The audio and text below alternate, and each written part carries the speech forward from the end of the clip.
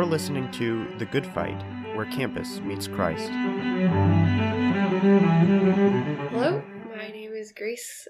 Is it your turn? It is my turn. Oh. Greetings. I'm Timothy Kinnaman. And I'm Grace-Elleda. Yeah, Grace-Elleda jumped the gun there. I did. I didn't even finish my name. Would you like to restart? We can restart if you'd like. No, this is fine. Okay, perfect. Sorry. I got confused. I was going to swear in this. It's not a big deal. I mean, I could have let you just go ahead with it. But you started right when I was ready to start. And I think you noticed. I did notice because you stared at me with your mouth halfway open, about to speak. But yes, welcome back to another week. Another week. And this is going to be a difficult time for us. Yes. Does everyone want to guess why? Perfect. You're probably wrong. It's because both of us have really bad allergies today. Yes. As it manifested through my crying slowly right now. And lots of sniffling. Lots of sniffling. So there might be a sneeze in there that we'll have to edit in post, but I'm trying really hard to contain all my sniffles right now.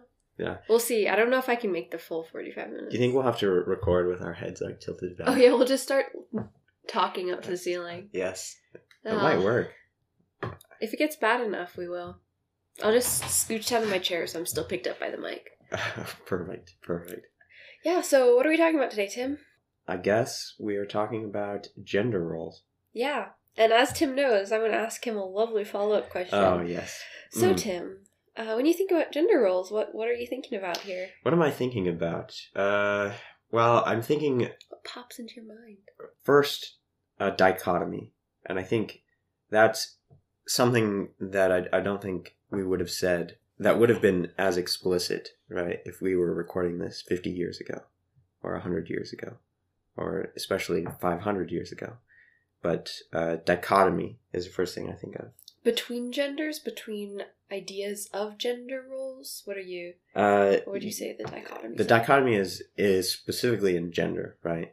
So there's two genders, male, female, and then when you apply roles to that, that means they have different expected tasks, roles. That's a hard word to come with a synonym for. They have different duties, obligations, duties, different jobs, really, with respect to all sorts of things. And that can include, within relationships, within society, within organizations. Those can come about through different methods, whether it's only cultural or whether that's scriptural, as we'll talk about, or other sources. If you were to give me your best description of stereotypical Christian male and stereotypical Christian female. Stereotypical. What would their roles be? Their roles. So thinking about gender roles, what do you think the stereotype for gender roles is? From what perspective? From a Christian perspective or from a societal perspective? Give me both. Both. I think from a Christian perspective, the stereotypical male, he is, I don't know.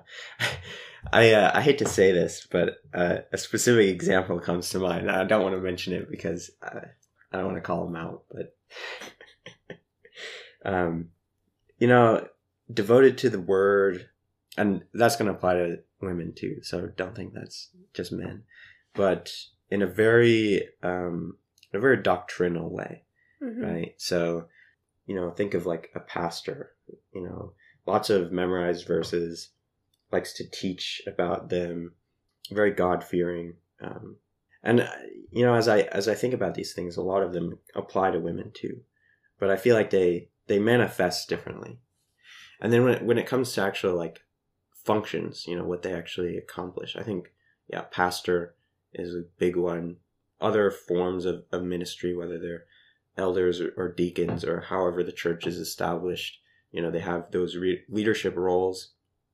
And also in education, so in seminaries and in Bible colleges, there'll be, the teachers there. But very often teachers of the word, I think, for men. And this is from the Christian perspective. Yeah, what do you mean by from the Christian perspective? I think it's a positive spin on the societal perspective. Okay, what do you think societal perspective? So societal says this is patriarchal, right? That it's completely culturally induced, that it's a form of inequality, right? So... Well, you haven't fully expanded it out yet. Yeah, I mean, that's... Sorry, I may have forced you to jump the gun a little bit. Yeah. Do continue. I'm like all over the place now. I don't know where to pick up. Do continue with the women. Okay, from the Christian perspective, women also, they know the word, they apply it, but it's more in less of a teaching role, more of a relational role, right? So instead of being the guy on the pulpit telling you, this is what the Bible says, it's like your mother, it's your close friend, more of that image that's teaching you in a more of a relational way, giving you advice, that kind of support, more of a nourishing support rather than an authoritative support. If you can understand that distinction. Maybe continue with your. What do you think? Society. How does society see that? Society sees that as a form of inequality. Again, I guess that the women are. I'm going to avoid saying submissive because that can be taken many different ways, as we might discuss in a later episode. But very much passive, like they aren't, like they don't value themselves highly. Does that make sense? They don't value themselves highly, or they aren't valued highly? Women inside society, both. Okay. Both, yes. Neither valued by others nor by themselves. Interesting. And how do you think that works itself out in, let's say, something like marriage? What do you think the stereotype for that is? The stereotype, again, I think you can go either way again. I hope we'll talk more about this in a later episode, but cursorily, you have kind of the male authority and the female obedience, but you also have the male care. I want to use a word other than love, because love is provision, yeah. Provision, selflessness, and the women, yeah, I don't know. Okay, I hope I didn't make you feel too much like a fish out of water. You seem to look and you definitely speak as though you felt like a fish out of water. This is not my expertise. I haven't read the chapters on this in Grudem's yet. Oh, okay, yeah. So you're just really behind. Yeah. I haven't either. No, I have. I take this back. But only his first edition, not his second. So who knows what he's added. It's basically a whole different book. Yeah, so I think a good place to start is, whether you're a Christian or not, I think it's very easy to look, like when just in the way that you're conceiving of traditional gender roles. You have a man whose responsibility is to get a job. By that I mean a job. And find himself a wife, marry said wife, have some children with said wife, provide for said wife and children. At the end, this is obviously very cut and dry. Yeah, you obviously thought about this beforehand. Have I obviously thought about this beforehand? Yeah. As opposed to you coming up with it? Yeah. I mean, I've thought about this topic, yeah, a whole lot. And then you have a woman who, well, I guess is a girl first, but a girl who becomes a woman whose kind of role in life is to find herself a husband or be found by said husband, and then have children and stay at home with said children and raise them and care for them. The end. Obviously, that is quite the oversimplification, I think. But I do think that is the way that a lot of people come into kind of perceiving kind of male and female relations as a whole. And so I think the interesting thing to look at here is you were being a little bit more nuanced than I was. Yeah, I didn't realize you wanted it that simple. I was like trying to like open my mind to everything. You were trying to take in all the different perspectives. Yeah. I don't have time for perspectives. I am kidding. I do.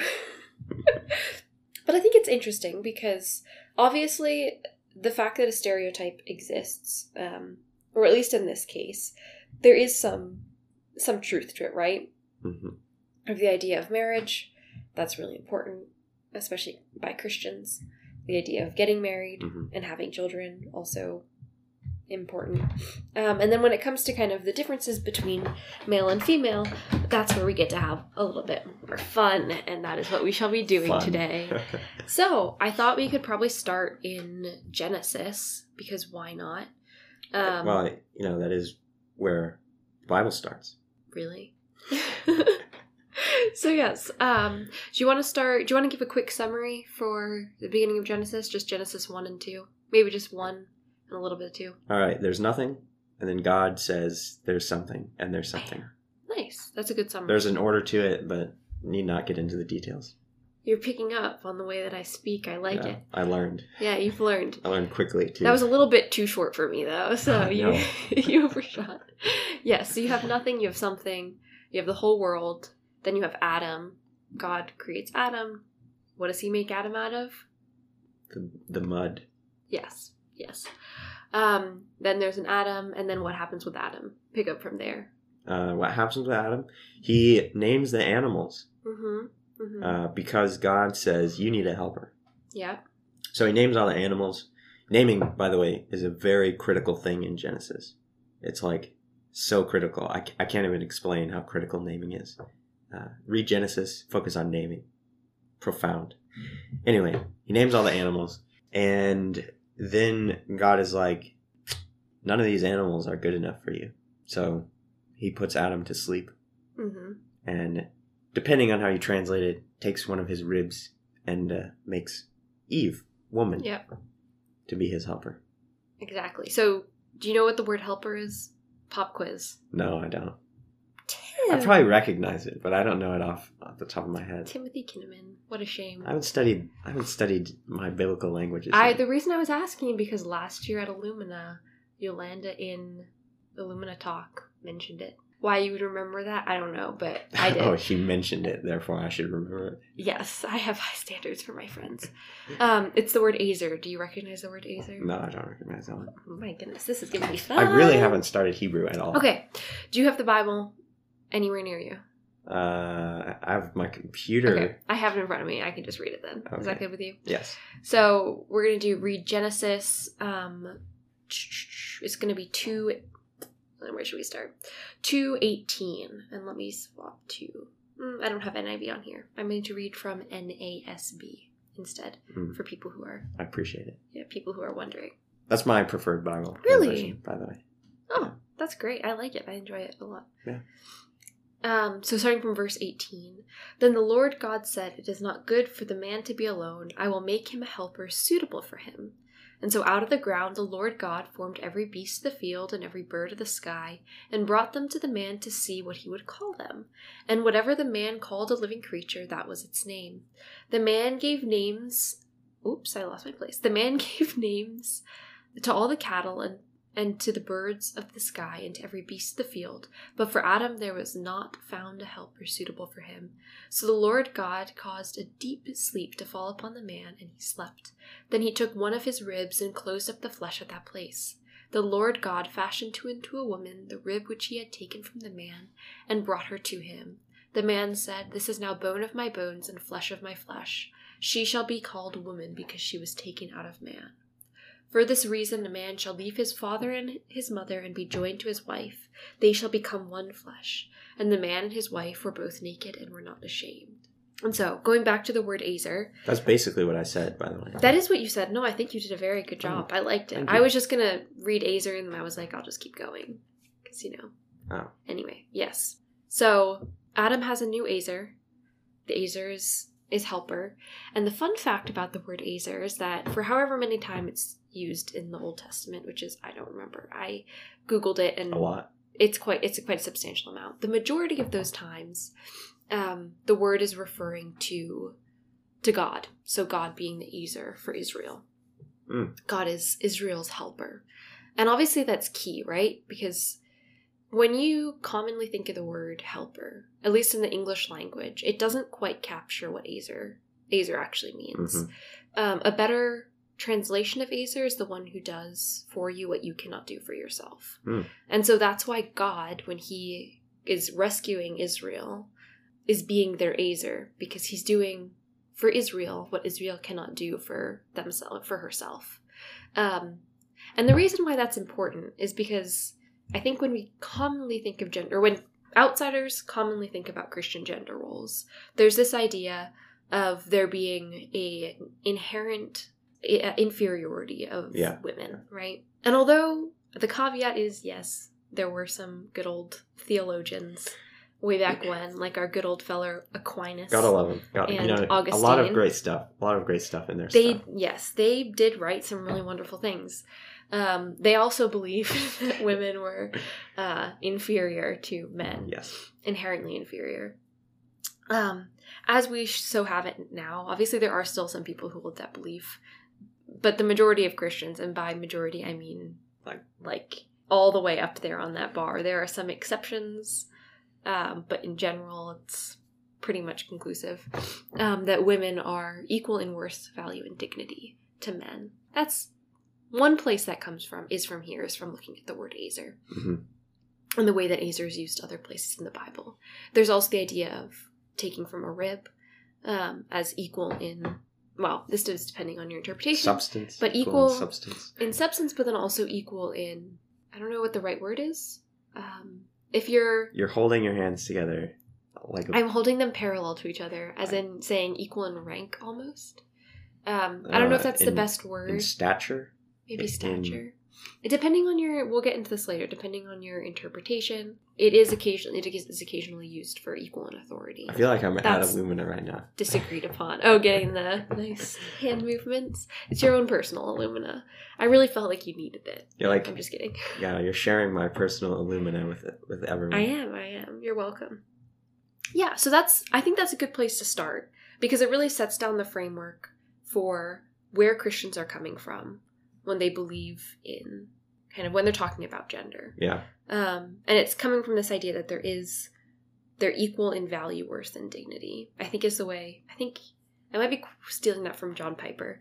I don't agree with John Piper on everything. I do like his equal in worth, value, and dignity. I think that's a very good way of putting it. Mm-hmm. Another way of talking about it is if you're talking about kind of the way that man is described in the Old Testament is as the image bearer of God.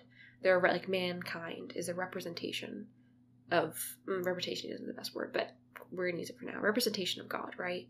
Or reflection. Reflection. I was going to say one I reflection wanted. is Thank much you. better. Yes.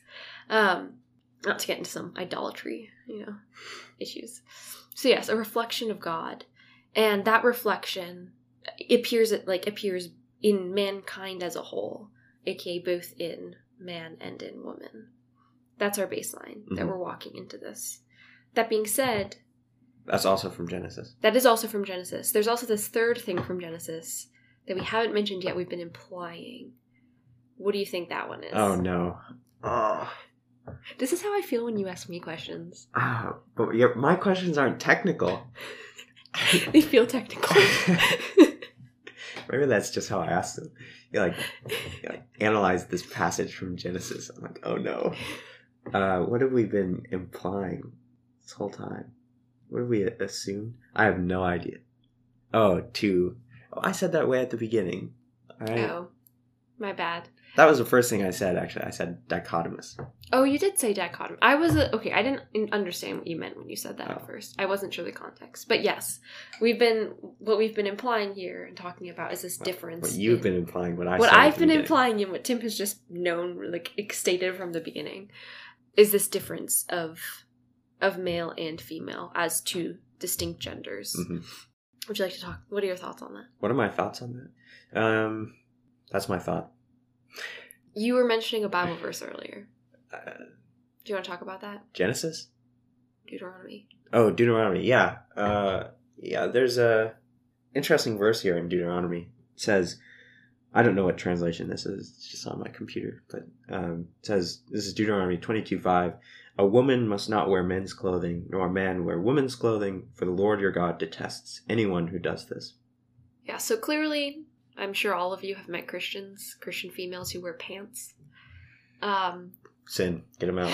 Get them out. I'm literally wearing pants right now. There are some, like, it should be noted, there are some Christian groups who do choose to wear, like, females wear, predominantly skirts and dresses. Amish and then Old Order Mennonite are two famous, I guess, if you will, groups. But then there's also, like, within certain Pentecostal Baptist sects, there are. Oh. Have you not met these? No. I have friends who only wear skirts. I'm learning so much today. Yeah. Well, this is your other fun fact. So that is one that's still, what exactly, like, what this verse is specifically referring to is still specifically debated. But obviously, I think the majority, I would guess the majority of Christians don't believe that this means women can't wear pants. And so it seems to be that there's an underlying principle that's being kind of discussed here. And that's, like, the inherent, what's the word I want? Distinction? I think distinction. Between genders? Difference works, but I think distinction is a better term. Let's go with distinction then. Distinction has more of an optical difference, I think, which is what this passage is getting at, is the optical difference. Difference, I feel like, almost leads you to the ontological difference, which we've already discussed. Right. Oh, okay. Yeah, I think that is good. That's a good point. So, and that issue is obviously where Christianity, as we were talking about last week, we were talking about culture wars.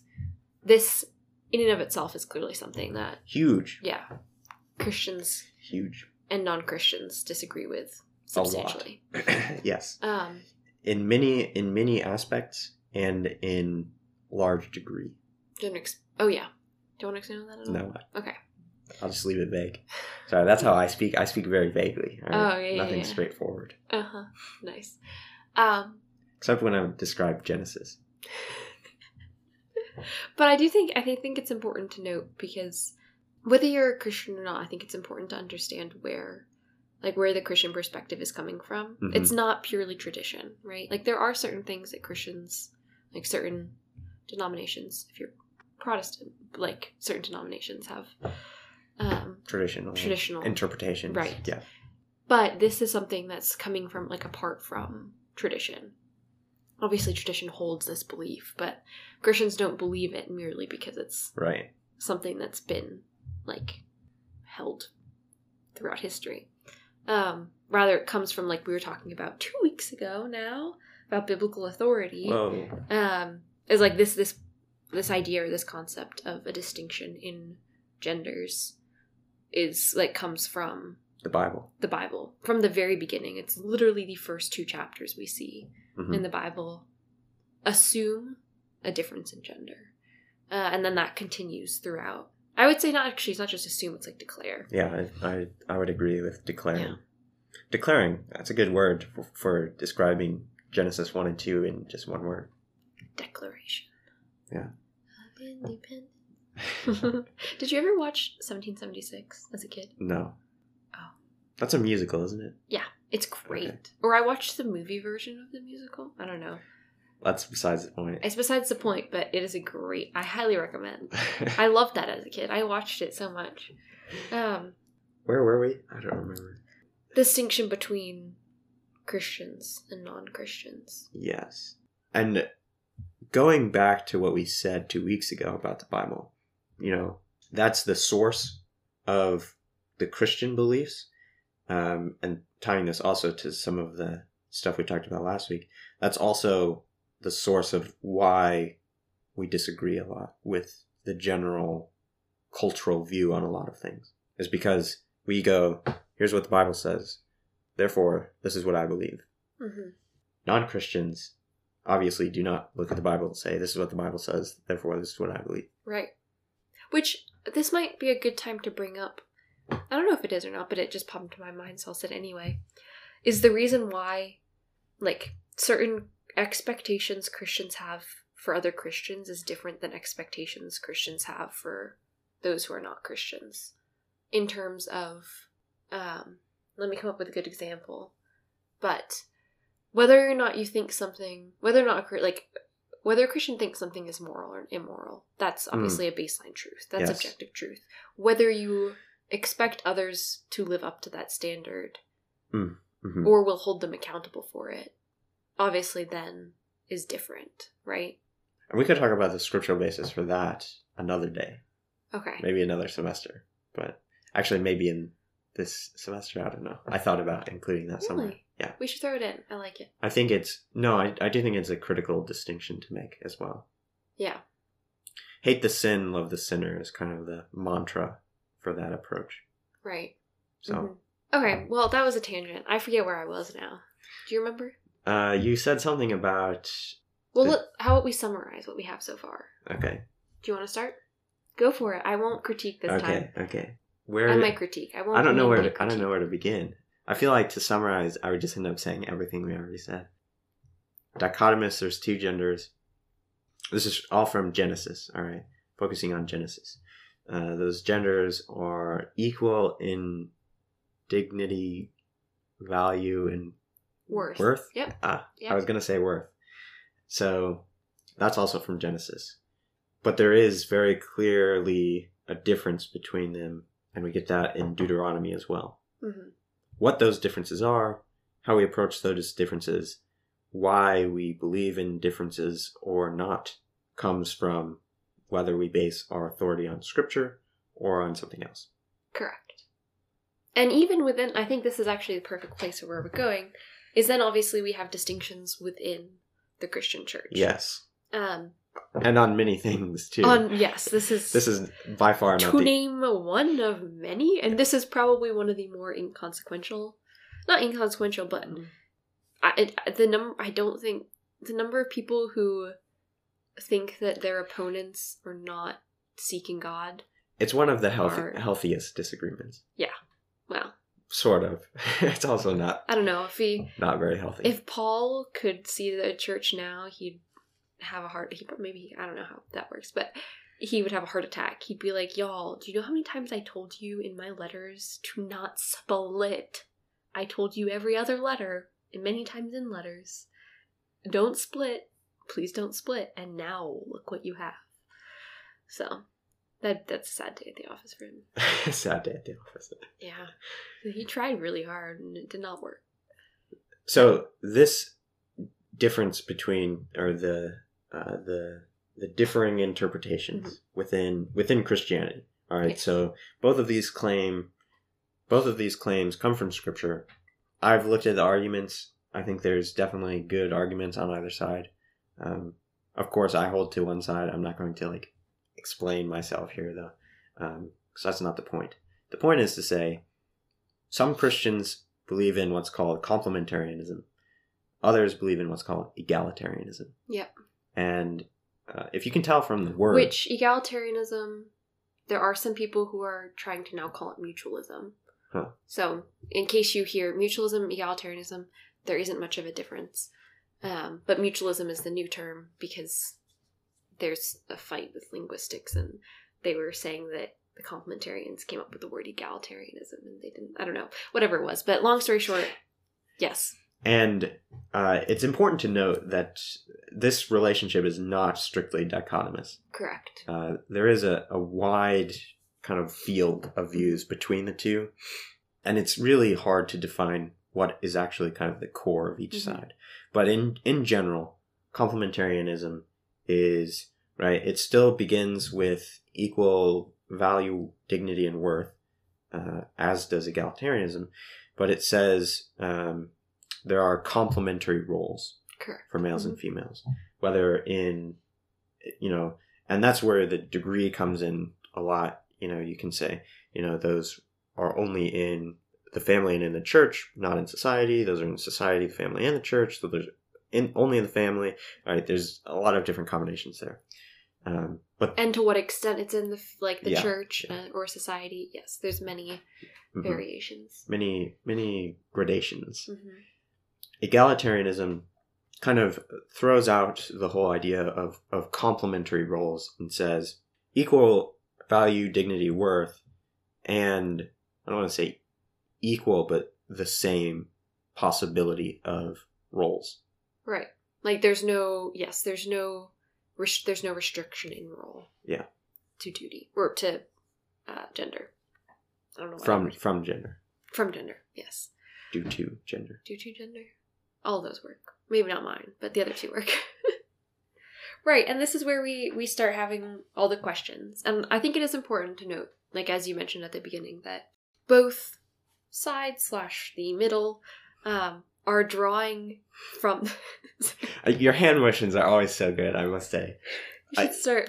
We should record these, honestly. Like, in case people are wondering what Tim is laughing at, I had my 2 hands out in front of me, like I was holding a box, like an imaginary box that wasn't there, and then I had my one hand waved back and forth to describe the middle. The middle, yeah. It was hilarious.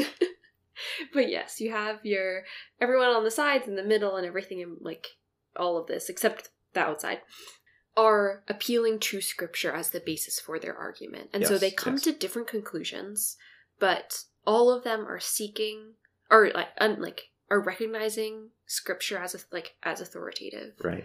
And are seeking an answer and a stance that they can support via Scripture.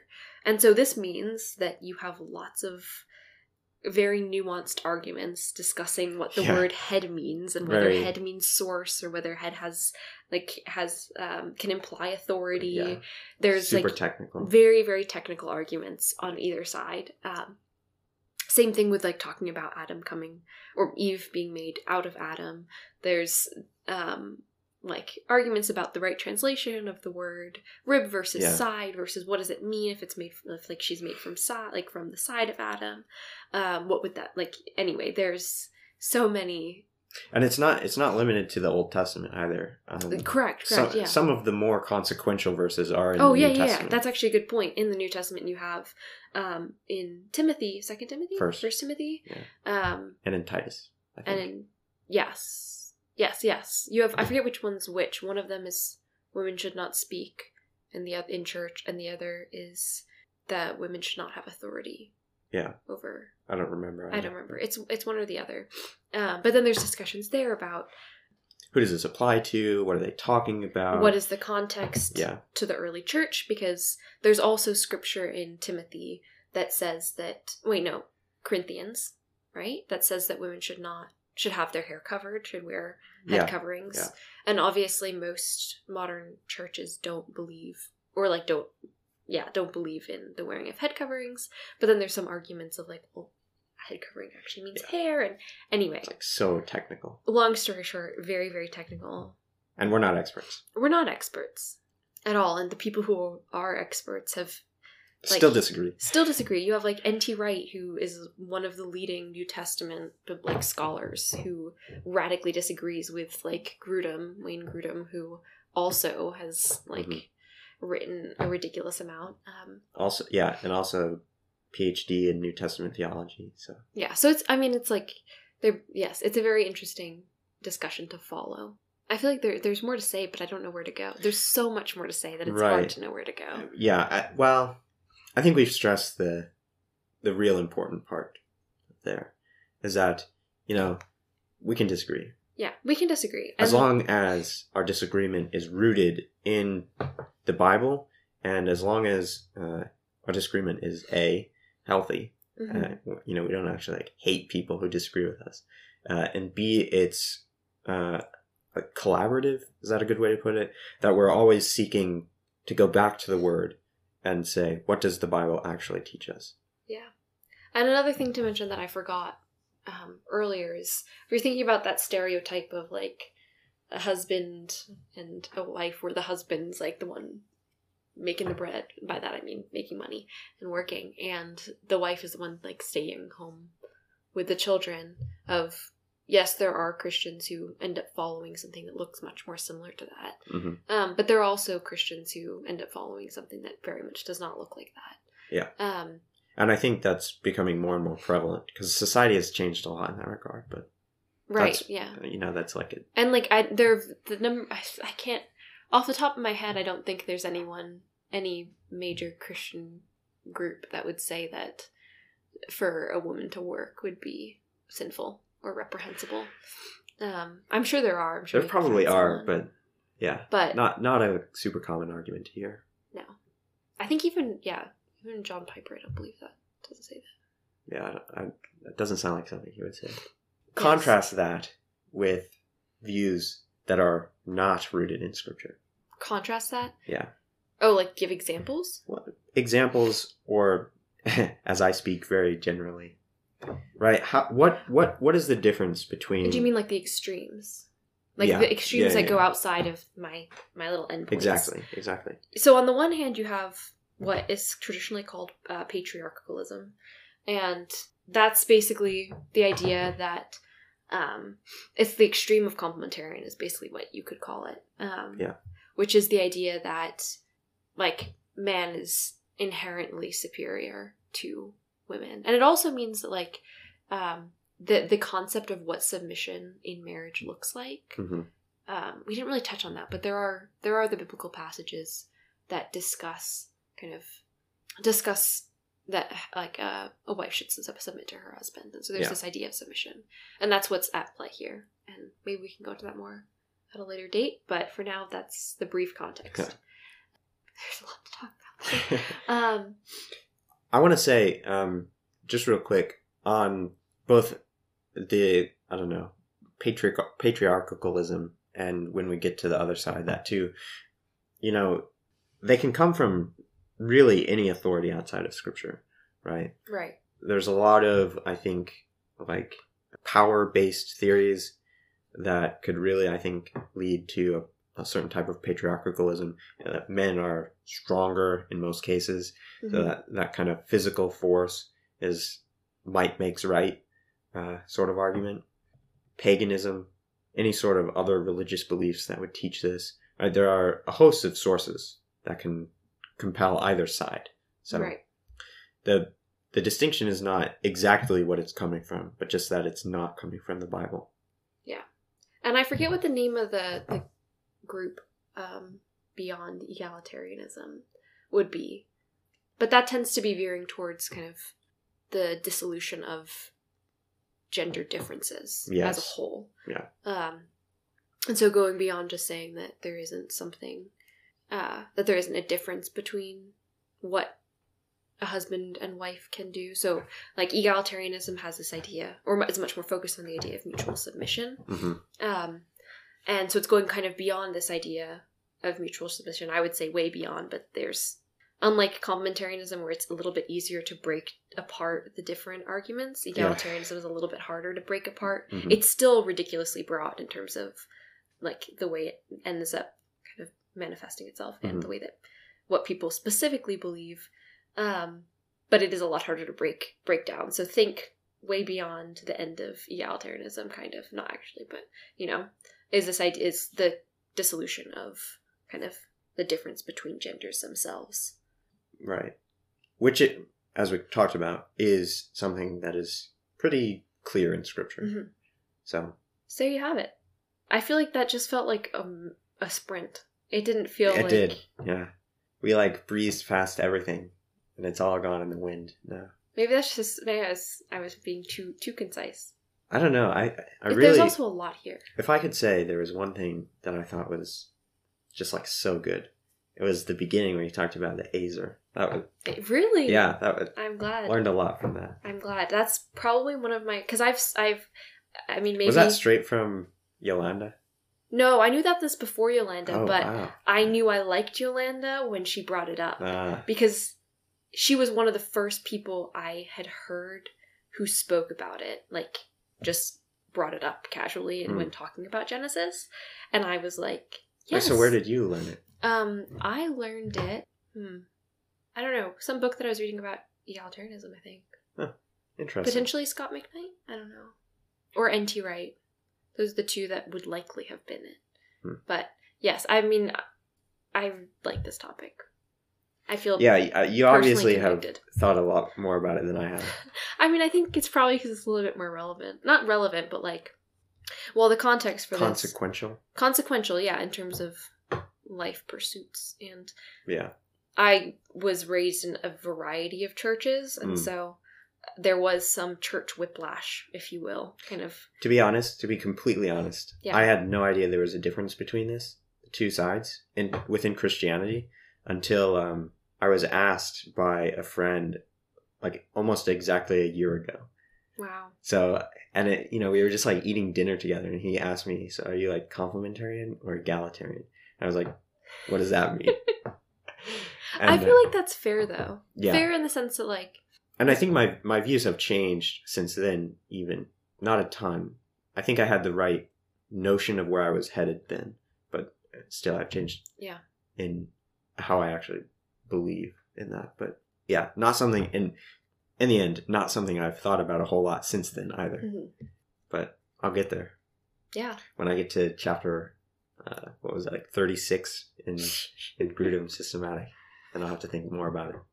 So what have we learned today, Tim? We've learned that Azer is the word for helper in the Old Testament. Azer is the word. And it's used more for God than for woman. Yeah. Wait, let me find how many times, just to drill it in, because I remember when I learned this, actually being shocked. Fast facts. I was genuinely shocked by... Yeah, and it does come from the problem is that the English word for helper doesn't fully encompass. Right. That tends to be a lot of the issues there. Which is kind of frustrating. Okay, so twice it is used. So the noun Azer is used 21 times in the Old Testament. Twice it is used in the context of the first woman, aka Eve. 3 times it is used of people helping or failing to help in life-threatening situations, and 16 times it is used in reference to God as a helper. That's crazy. That is interesting. Here's I don't know who this, I don't know where this is from, but this is someone's commentary. John Walton. I don't know anything about him. I'm just pulling him up, so I'll stop if I disagree, but I don't think I will. The word helper is common enough as a description of someone who comes to the aid of or provides a service for someone. It carries no implication regarding the relationship or relative status of the individuals involved. In fact, the noun form of the word found in this verse, as used elsewhere, refers almost exclusively to God as the one who helps his people. If we expand our investigation to verbal forms, as opposed to, I guess, just nouns, we find a continuing predominance of God as the subject, although there are a handful of occurrences where people help people. Yeah. Nothing suggests a subservient status of the one helping. In fact, the opposite is more likely. Certainly, helper cannot be understood as the opposite/complement of leader. That's interesting. Yes, that is the summary. I really think that's a cool fun fact. And that's one that, no one really disagrees on. Yeah, I mean, it's one of the more technical facts. Yes. But it is one of the more technical facts, but I think it's important because... It is, yeah. It's one of the words that the reason why I think it's important is less because people disagree on it, because that's not disagreed upon really by either side.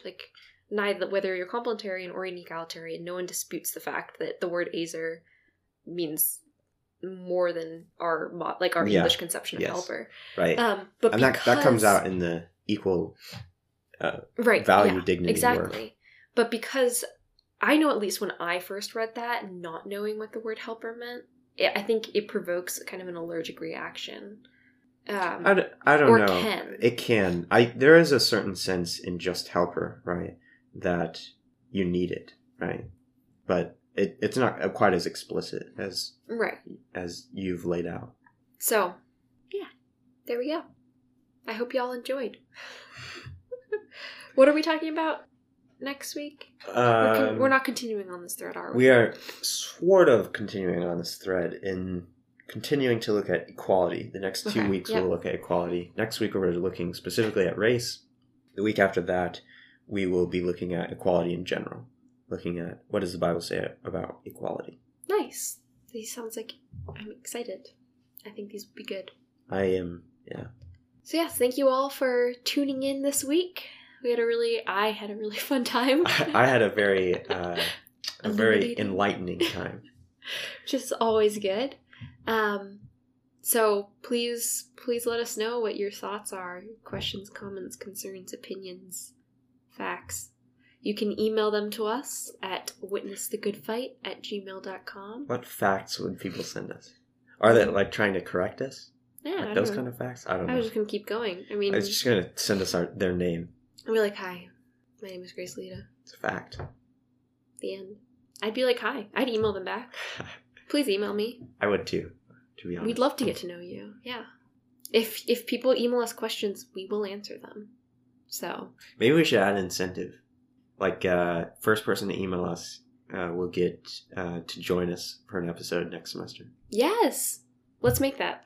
Let's do that. If you email us, you can join us. I don't even know. I'm sure people turn. How about this? You can join us for like an interview with a pastor or something, or a Christian thinker. Look at that. Email us. Who listens this far to our podcast? Yeah. But if you listen this far to our podcast, email us. The rewards are great. The rewards are great, and the people are few. I don't know. What is it? The Reapers? The Reapers? Yes. Whatever. You know the verse I'm talking about. I do. My pastor likes to use that one. Or he did for a couple weeks. Nice. The harvest is plenty, but the workers are few. Yes. Okay. So the not workers, but the listeners. There's the good. The listeners are few. Yes, you can also follow us on Instagram or Facebook at Witness the Good Fight. Wait, no. At Good Fight. At the Good Fight Pod. I'm sorry. I should know that. At the Good Fight Pod. Yeah, it wasn't. We didn't get enough characters to do Witness the Good Fight. I see. It was. So we're just the Good Fight Pod. Oh, my bad. Yeah, not to be confused with. There's another like TV show or something called The Good Fighter. Oh, that's true. That's true. But we're like way better than them. So of course, we're talking about Jesus. Yeah. No idea what they're about. Not even a competition. And then finally, you can join our Twitter. I still haven't followed us on Twitter, but I don't have a Twitter, so it's literally impossible. I haven't checked it in a few days. And, you don't even know if people have... Yeah, maybe there's like 1 million people now. We just skyrocketed. And that username is at Good Fight Pod. Yes, indeed. Because who needs a the on Twitter when you care about your character limit? Because it's 280 characters. I never understood the rationale for limiting what you can say, but clearly I don't either. Completely unrelated. So yes, thank you for listening. Thank you for listening. Have a good week. Have a great week. Bye.